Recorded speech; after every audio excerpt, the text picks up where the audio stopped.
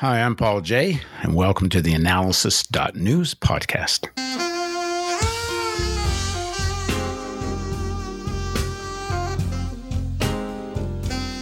Margaret Prescod is a longtime community-based women's rights, anti-poverty, and anti-racist campaigner. She's the host of the Sojourner Truth, a nationally syndicated drive-time public affairs program on Pacifica radio station KPFK in Southern California. It also airs in many cities across the country. Margaret led the delegations that successfully moved UN resolutions on measuring and valuing unwaged work in the home, on the land, and in the community. She's active with the Poor People's Campaign, a national call for moral revival. Margaret is the author of Black Women Bringing It All Back Home, based on her experience as an immigrant. She's the mother of one daughter and lives in inner city Los Angeles. Thanks for joining us, Margaret. Yeah, good to be with you, Jay. So in hosting your radio show and your activism, you get an opportunity not only to understand the movement and know people all across Los Angeles, you also get a chance to talk to activists across the country.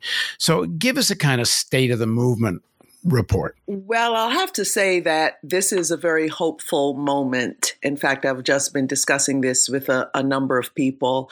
For those of us who were trained in the civil rights era and who came through the Black Power movement, the women's movement, et cetera, we really haven't seen a movement quite like this, like what we're calling an uprising that's taking place not only across the United States and not only in urban areas, but in places in small towns like in Southern Illinois that were former bastions of racist terror, the sundown towns, but also across the world in London, England, in Paris, France, where you had up to 25,000 overwhelmingly Black people protesting in Paris, saying Black Lives Matter, in New Zealand, in Australia. The indigenous people of Australia also calling out the racism against them. And on the face of it, two things I want to say on it. One is that the direct attack on a state institution that these young people, multiracial, by the way, are saying, the demand to defund the police, that's really important to look at and to unpack exactly what that means, because I know it means different things for different people. But if you peel the onion a little bit, you will see that the movement right now, although it's focused, of course, on the horrific police killings and watching a murder actually for the world to see, which is what happened with George Floyd and the knee on the neck. But there's a lot more to it because people have expanded their demands. And even the signs that you'll see on the protests, you'll see a lot of course, George Floyd, Rashard Brooks, Breonna Taylor out of Louisville, Kentucky, the Black woman who was killed in Louisville, Kentucky, while she was asleep in her bed by the police. But underlying all of that is a situation where you have a young population, they're facing a future that could be just an environmental disaster. You're looking at 400 of the wealthiest residents in the United States now own more wealth than the bottom 64% in the U.S. You're looking at the Poor People's Campaign is saying that 140 million people in the U.S., that's 43.5%, are either poor or low income.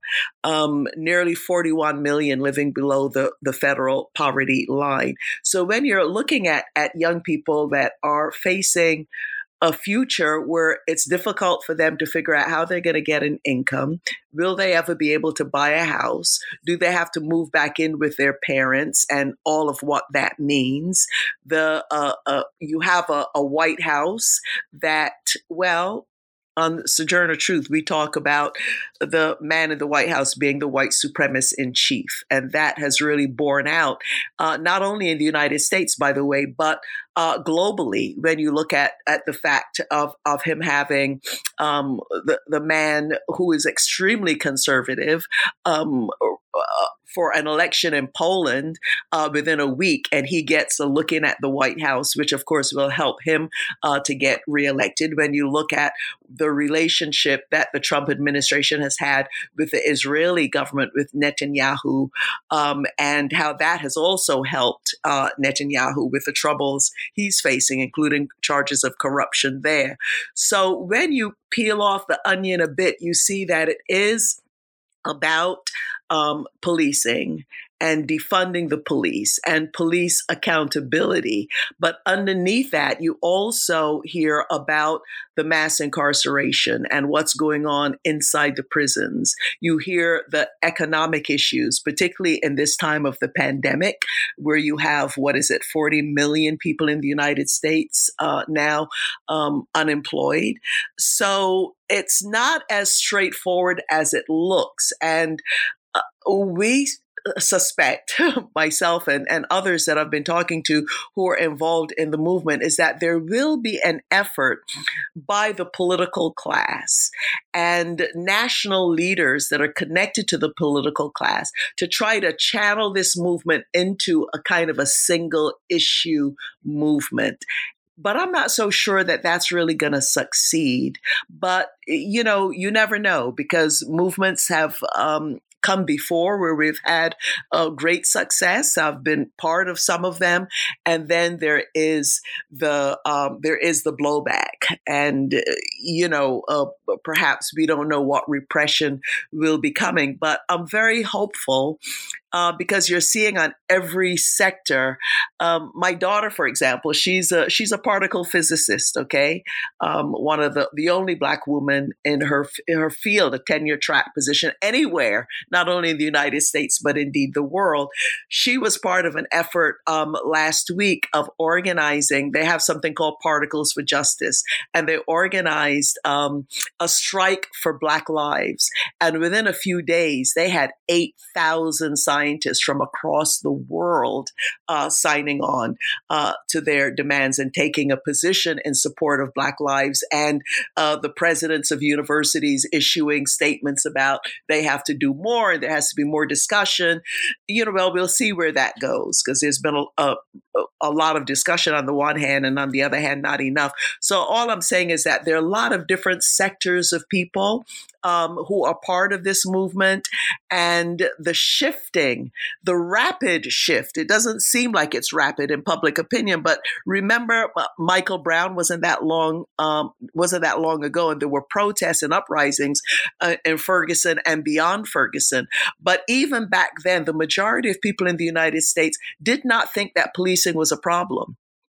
But now, the majority do. I think it's something like 56% was the last thing that I saw, and that tells you something. But you may agree with this. I mean, just the kind of national, over 100 cities in the U.S. and international outpouring of just horror and anger, and the recognition that we do have to address this problem finally, not only in the United States, but the colonial powers in Europe as well. Right. I think there's a very, I don't know, it's coincidental in a way, the convergence of the pandemic moment with the George Floyd moment. And it's more than just that people don't have to go to school or work and have time to go on the streets, although I think that is a factor. But I think there's something even more important in this convergence, is every so often something happens that shreds the sort of fabric of the American mythology. I remember during Katrina, there was about 2 weeks or 3 weeks where mainstream media was actually talking about class, systemic racism. You could not deny the photographs of the numbers of Black people on top of houses about to float away, and the disproportionate effects of the Katrina crisis on people of color, particularly Black people and white people who get the hell out. And after 2-3 weeks of this kind of talk, even some serious talk about climate change during that 2-3 weeks, it all closed down again. That window of being able to have a frank conversation about the society Well, I think we're at the same thing. The pandemic has been a real dose of reality that pierces the comfort of denial, the comfort of entertainment culture that allows people that are not in poverty and not in super crisis, which before the pandemic was most people. Now, the dose of reality, the shift in how everyone's life is threatened, and even most importantly, large sections of the white working class that never dreamed they might be in poverty are heading there and have no sense of what their economic future is. Sections of the working class that never felt economic anxiety now go to sleep thinking they might lose their house and their kids may not go to college. So many things are converging now to give a kind of more realistic sense of things. And it may last for a while because of the deepening economic crisis, and this pandemic doesn't seem to be going away. On the other hand, is the movement, is the more conscious sections of the movement. And when I use those terms, I would guess you do too, sections of the movement that have also sort of more socialist kind of vision and objectives, not simply reforming police departments. Not that there's anything wrong with dealing with police brutality. What's your sense of that, first of all, in Los Angeles and across the country? Is the movement going to mature? Are there forces within it that we can take advantage of this shredding of the mythology? I think there are forces within it that are moving in that direction, certainly, on the one hand. And on the other hand, there are forces that are trying to hold that back. And that's what I meant about trying to keep it focused on this kind of single issue thing. About the pandemic, one of the things about the pandemic that no one could deny is that there was a big discussion, and it's less on people's minds now than perhaps it should be, about the trade-off of the value of human life versus the market. I mean, people were literally discussing, well, if you're over a certain age and we're short of ventilators, doctors are going to have to make the very difficult decision about who's going to get saved and who will die. When you look at the population of people who are dying, a lot of Black people say, hey, watch out because we're dropping like flies. You look at overwhelmingly Black people dying from COVID. You look at the indigenous communities, the Navajo reservation now, Navajo land, Navajo Nation is being ravaged, peaking there and also in parts of New Mexico. So you see Black and brown people dying. And then there's a whole big discussion about, well, why is that? Is it because, and some people in the Trump administration said, well, if they just live healthier lifestyles, right? But clearly there are a lot of underlying illnesses and conditions, which I have, that impacts me. And there have been people close who have actually died from COVID in New York City. I know of 2 Black women who have died, one closer than the other. But there's now a big conversation going on, and public health people, Black public health specialists, are now have an opportunity to speak a lot more about the interrelationship with white supremacy, with day-to-day racism, and the emotional and physical impact that then has on people. Like when you see a police officer and your blood pressure goes up, you start sweating, for no apparent reason because you haven't done anything. But because of that relationship, you don't know, is this going to turn into a confrontation where I'm going to die? Or your children walk out the door and you don't know, you just pray or whatever that they're going to come home in one piece.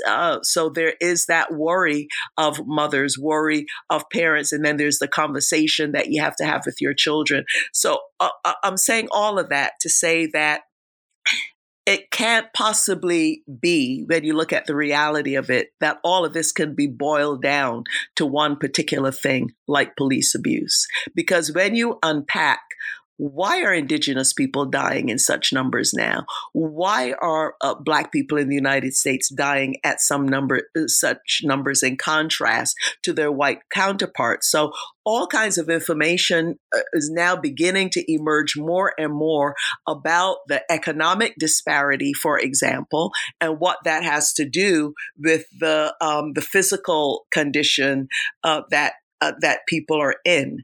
And then there is a movement like the Poor People's Campaign that isn't quite on the radar of mainstream media right now, but I could tell you they had an event this past on June 20th that was live streamed, and the numbers were something like close to 2.5 to 3 million people watched that live stream. That's amazing. I've never heard of a live stream that did those numbers. Would you believe this? I mean, on Facebook alone, ABC was saying that on Facebook alone, it was 1.5 million people. And then it was streamed in a whole set of other places.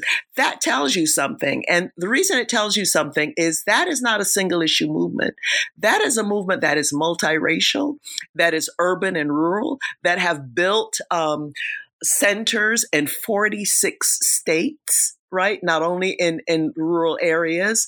And they refuse to focus on one particular thing. They say, we are focusing on these pillars of evil: racism, poverty, the war economy, ecological devastation, and what they call the distorted moral narrative. Jay, I have to tell you, I haven't seen a movement quite like this one, older and younger people, and growing, because after the success of June 20th, as you could imagine, all kinds of people are flocking to that. What that tells you is that people really want to be together. They don't want to be divided one from each other, because there is the recognition that in order to save the environment, in order to stop the police brutality, in order for 60,000 people not to be homeless in the city of Los Angeles, just the city of Los Angeles, each and every night, close to 60,000 people homeless on the street, increasing numbers of them single mothers and their children. I mean, this is the United States. This is supposed to be the world's richest country or whatever, and this is what is going on inside. On the Navajo land, some people have to drive 20 miles to just get water. Right? People just can't believe this. I mean, their eyeballs get really big when you describe these kinds of conditions in the United States. So all I'm saying is that there is that militant movement on the street for Black lives. And then you have something at the same time building up, the Poor People's Campaign and a national call for moral revival that has that great history going back to the Reverend Dr. Martin Luther King, who called the first Poor People's Campaign. It was that at that moment, a few months later, that he was shot and killed. And there's an overlap with those movements. So, Jay, there is something going on. And I think the train is out of the station, as they say. I think it'll be very difficult right now. They are trying. There's a lot of repression on the street of the protesters, as you may have seen. People listening to this podcast may have seen the tear gas and just the sheer brutality of the police, including the 75-year-old man in Buffalo, New York, that was shoved down by the police. And then 45 just said, the man in the White House said, well, he just fell hard because he's really an Antifa or such nonsense. So all I'm saying is that there's a lot to this moment, and the fact that it is a global movement right now. But Jay, that doesn't mean that it can't be undermined, because the danger that I see, and just by way of a criticism, okay, of what is happening now, a danger that I see, because I am an immigrant and I am part of a global women's network, we focus on global issues, is that movements in the United States tend to be centered on themselves. They tend to be centered on the United States and not really looking or finding the ways to connect what the U.S. taxpayer dollars what it's doing in Haiti, what it's doing in Latin America, what it's doing in Bolivia with that coup that happened against Evo Morales there, what it's doing on the continent of Africa. And that is a complaint that people in Haiti and other places who are feeling who are suffering under the boot of the United States, where the United States, because of their military and economic power, have their knee on the necks of people, so many people around the world. And that may be what you're getting to in terms of how advanced this movement will be, because the movement here will have to, in order to grow and mature, be able to really make these kinds of international connections, not only in analysis, but also in a practical way.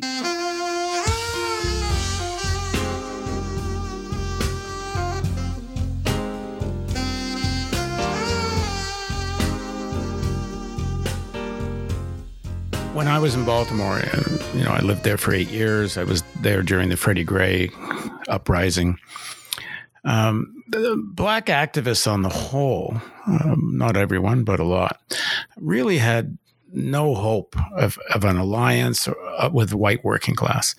Even though when the demonstrations broke out, literally thousands of white students left universities and colleges and joined in. Some of the biggest protests in Baltimore had more white students than black youth, although certainly the black youth are the ones that led and that really spontaneously rose up.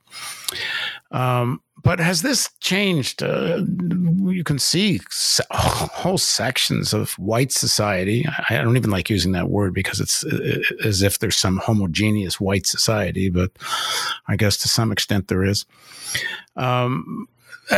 Many sections of society that have never would have supported these kinds of protests are.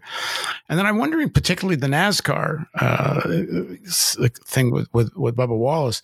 There's a twist in the story today. Apparently the FBI says the noose that was found in his garage or whatever it was, it turns out it was been there for quite some time and it was used to pull a door closed or something, and that was mistaken as a noose that was put there.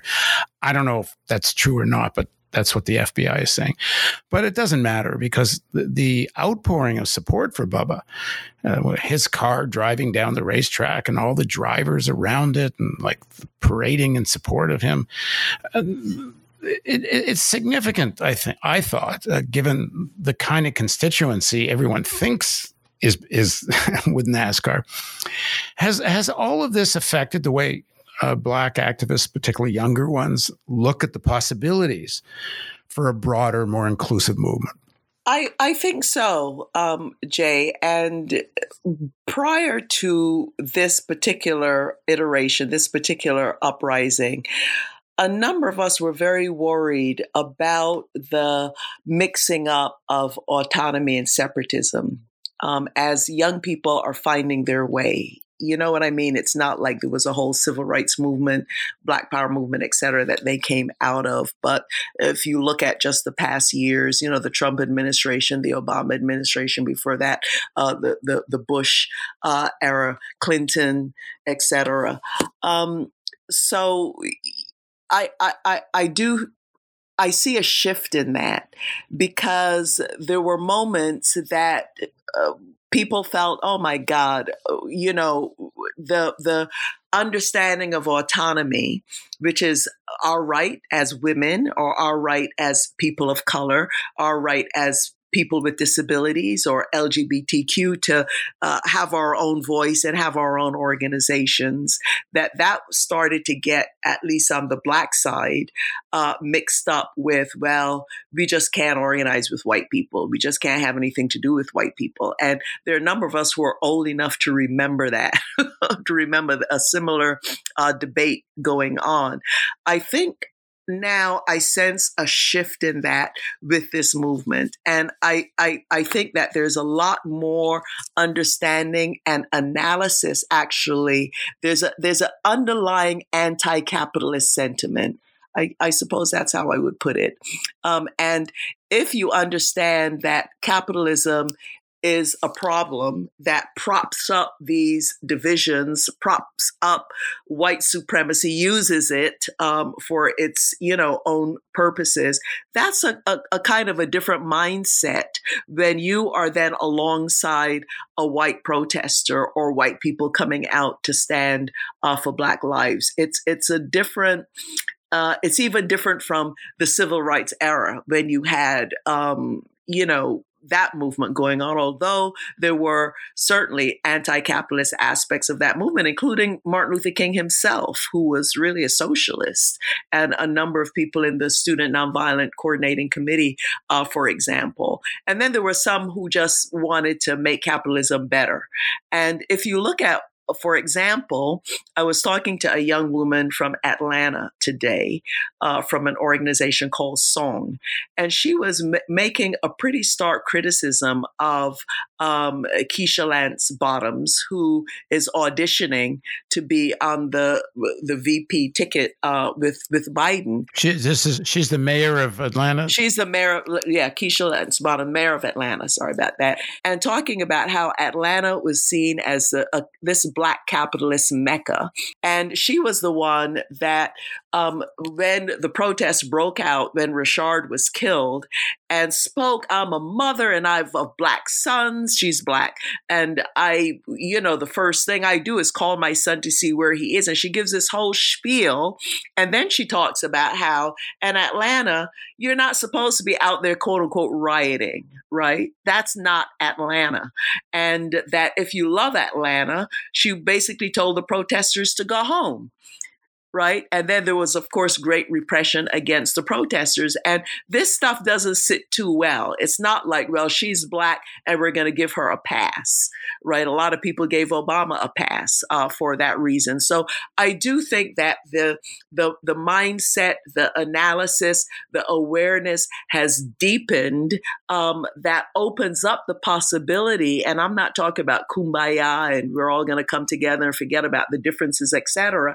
But people are really finding their way to figuring out how from an autonomous base you can work to build a movement that is multiracial and is much more inclusive without giving up the specifics of your own situation. Well, you're saying the Poor People's Campaign is doing that. The Poor People's Campaign is doing that. And I have to say something, too, about women, because this is another issue in the movement. You will notice that a lot of the focus has been on the police killings of Black men. Now, Breonna Taylor, of course, people have integrated her into the protests as well. But, when you look at what is happening with the women and when you look at what happened with COVID, it was the mothers, it were the women in the home who were the frontline workers. And when you look at the Black community and the indigenous communities that were Latinx communities that were so hard hit, it was the women in those families that were really on the front lines trying to save lives, trying to heal people, trying to figure out how the family was going to survive now that people were laid off and that kind of thing. And there's a way in which in the Poor People's Campaign, they did make a stride in relation to women, because one of the complaints about the Poor People's Campaign is that they haven't been strong enough to recognize the centrality of the work that women do, the centrality of the work of mothers who, after all, create the entire everybody, not just the working class, right? And reproduce everybody. But this, on June 20th, the Poor People's Campaign came out with some really forward-looking demands, including they are demanding a care income to recognize the economic contribution of routine housework, childcare, tending to the elderly, and other household or non-household members and other unpaid activities related to household maintenance. This is the language coming from the Poor People's Campaign. It's not coming from the Global Women's Strike, the network that I'm associated with, right? Although it's definitely something that we have been pushing. And I think there is that weakness. I see that on the street, we're like, all of we are one. We're going to focus on the police attacks on Black men. So where are the Black women? What is happening to the Black women? And what is happening to women generally? And I think that if the movement doesn't really address that, and realize that what happens in your home, whether it's the domestic violence that has gone up, shot up around the world as a result of the pandemic, or or Black women who are victims of serial murders by Black men that nobody wants to talk about because it's not the police, or the missing and murdered Indigenous women. You know, it's much more straightforward to go and attack, if it's a direct police shooting, than if it is the devaluation, the myriad ways of the devaluation of Black lives, including Black women's lives, going way back from, centuries now. And we see that continuum. And I do think the movement, they're going to have to address that issue, because if you're not dealing with the reality of what's happening with the women, the demands that the women have, the power relations between the women and the men, not only in the household, but in the movement in and of itself, that will hold us back. And that's why I was so excited when not out of the blue, people worked out of it. There's this thing called the Green New Deal for Europe. I don't know if it's being discussed in Canada, but turns out it's not only for Europe. And what they're saying, as part of bringing together a fusion demand against poverty, but also for the environment, they put forward a care income for the caring of people and also for those who are caring for the environment. I think it's absolutely brilliant. And we did take that to the Poor People's Campaign, that demand. And that's how that care income demand got in there. It's a fusion demand. And I'm really very, very hopeful about it as that movement is growing in many places around the world. So there are different aspects of it that the movement has got to grapple with, some of which I talked about before, but also what is happening with the women and what's happening to trans women. People like to clump all trans people together. And the women are saying, look, a lot of the trans people who are being killed are trans women, a lot of them who are sex workers. So there's a lot that we have to work out. But Jay, I really see things moving very, very quickly. The young people they're really getting it in a way that perhaps even the millennial generation, a lot of these are Generation Z. A lot of the millennials weren't didn't move as quickly as this particular grouping. If we, meaning we the people, aren't able to force, in all likelihood, this coming Biden government, and if we the people aren't able to stop the Democratic Party from trying to not just convert the movement into a single issue, well, the single issue they're going to try to convert it into is defeating Trump. And while I don't doubt that we do need to do that, if the party that takes power is the party of Chuck Schumer and Rahm Emanuel and all the corporate Democrats, which is very possible, if we the people, if this movement doesn't mature enough to be able to keep up its steam after Biden wins and make demands that include forcing that administration to actually deal with climate change, to actually deal with poverty, to actually reduce the Pentagon budget and so on. We have so little time left, particularly on the question of climate. We're kind of doomed. And this movement's maturing quickly, I agree, and there's really interesting shifts taking place in broader public opinion. But I think this movement needs to get focused as well on this big picture. which includes, for example, breaking the power of finance, some kind of banking as a public utility. And these all sounds like demands that are so unachievable. Let's try to get step by step. The problem is we're in a time frame now, because of climate particularly, where this kind of step by step, more incremental growth, like there's no time for. And I think it's I don't know how else to say this. It's almost incumbent on the Black leadership who are rising out of this moment to take up these bigger issues, because this is where the motion is. This is where it's nothing new. It was the same thing with the civil rights movements in the 60s that gave rise to the movement in all the other parts of society. And is that, I know there's lots of socialist Black groups of all kinds all over the country. But that's kind of the problem. There's other than the Poor People's Campaign, I'm not even sure what there is that has a national presence.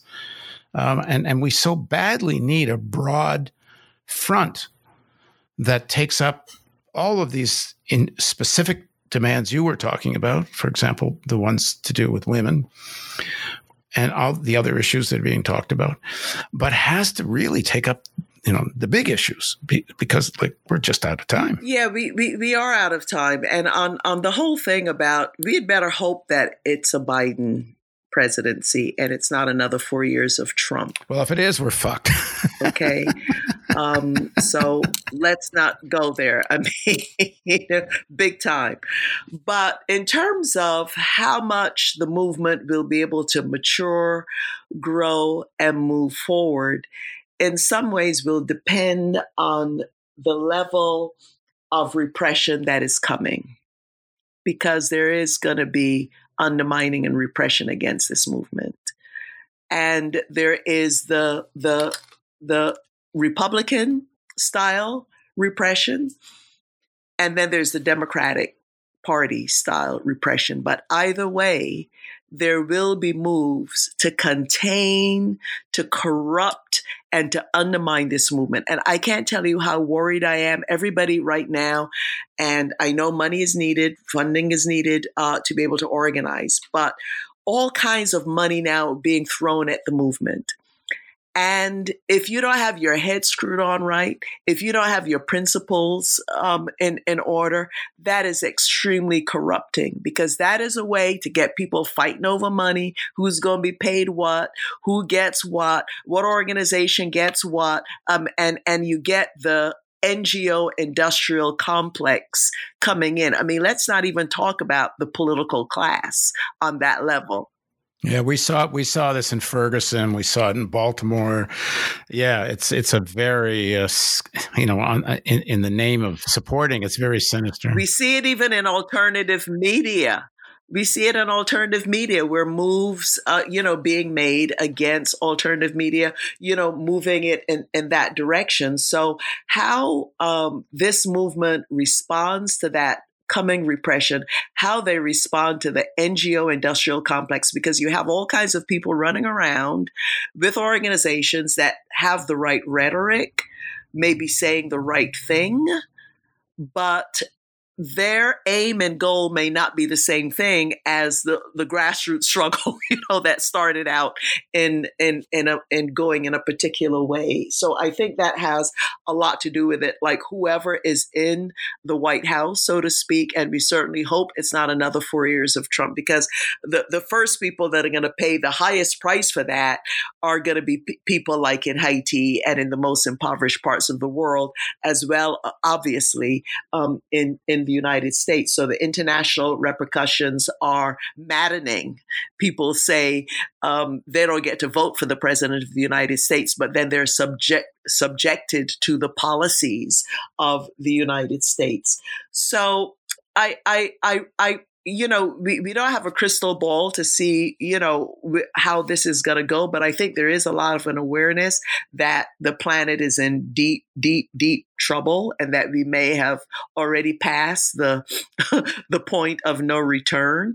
And there's a lot of frustration of young people to the boomers, the Me Too boomers. It's like, you all screwed this thing up, right? And now we are left to live with it and have to clean up that mess. So, Jay, I am hopeful. I really am hopeful that even though we're still looking at how all of this is going to play out and how people are going to be able to find their way to each other, how they're going to be able to deal with the repression that will happen.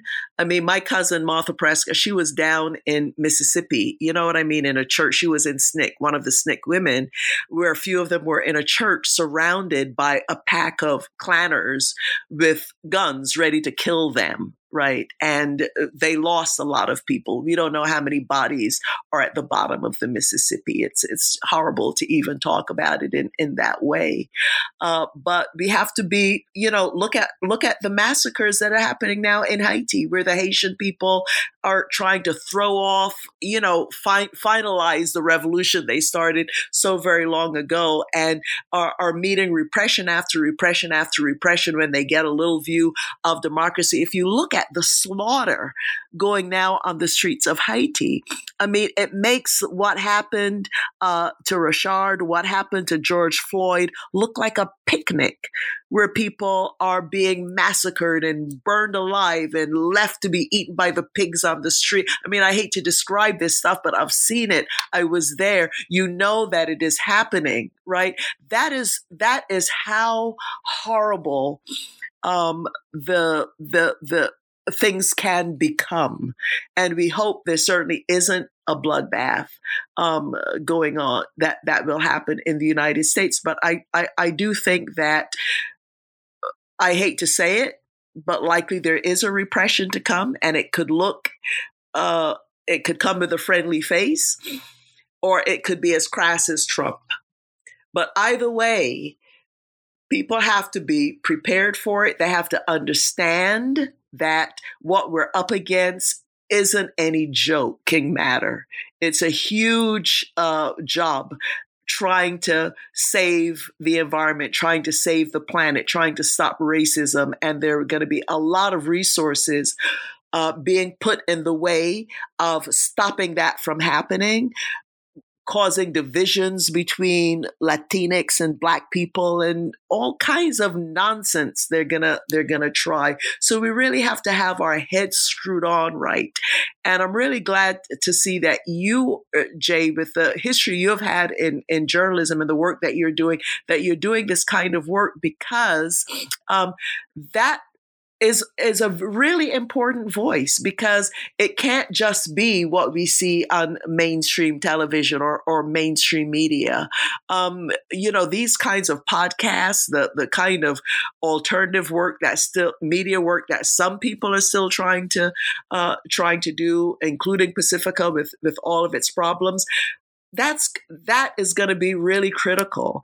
And I'm always encouraged when I run into young people or whatever, they say, oh, my mom used to, when it was driving me to school, because I'm on the air early in the morning, drive time, and she would make me listen to KPFK, but then they got into it, right? And literally thank you for all that they have learned just from the kind of work, Paul, you do, and the work others of us try to do. So all we can do is really do our best to get the truth out, to do our best to expose the ways in which they're trying to divide us, and to do our best to be truthful within ourselves, each and every one of us, to see how the state has got into us in our relationships with each other across the divides, and do that daily work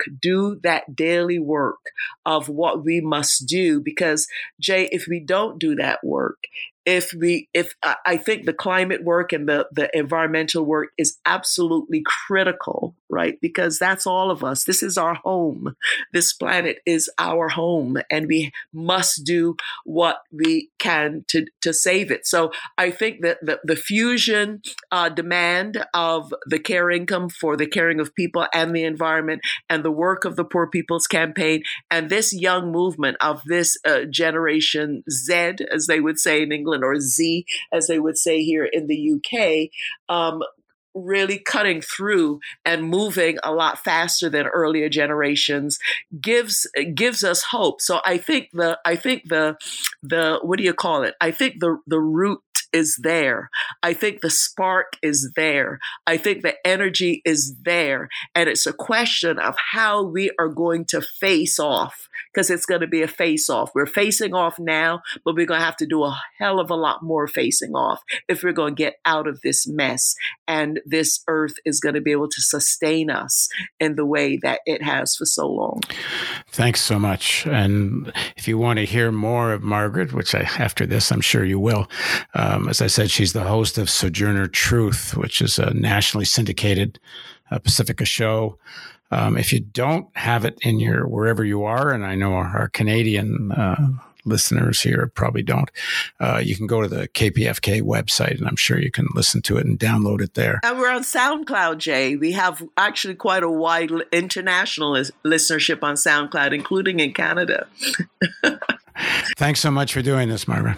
Thank you so much, Jay. And I'm going to say this on air, but I'm going to talk to you more after. I'd like to do this as a regular gig. So every few weeks we should catch up and maybe bring another guest in with us.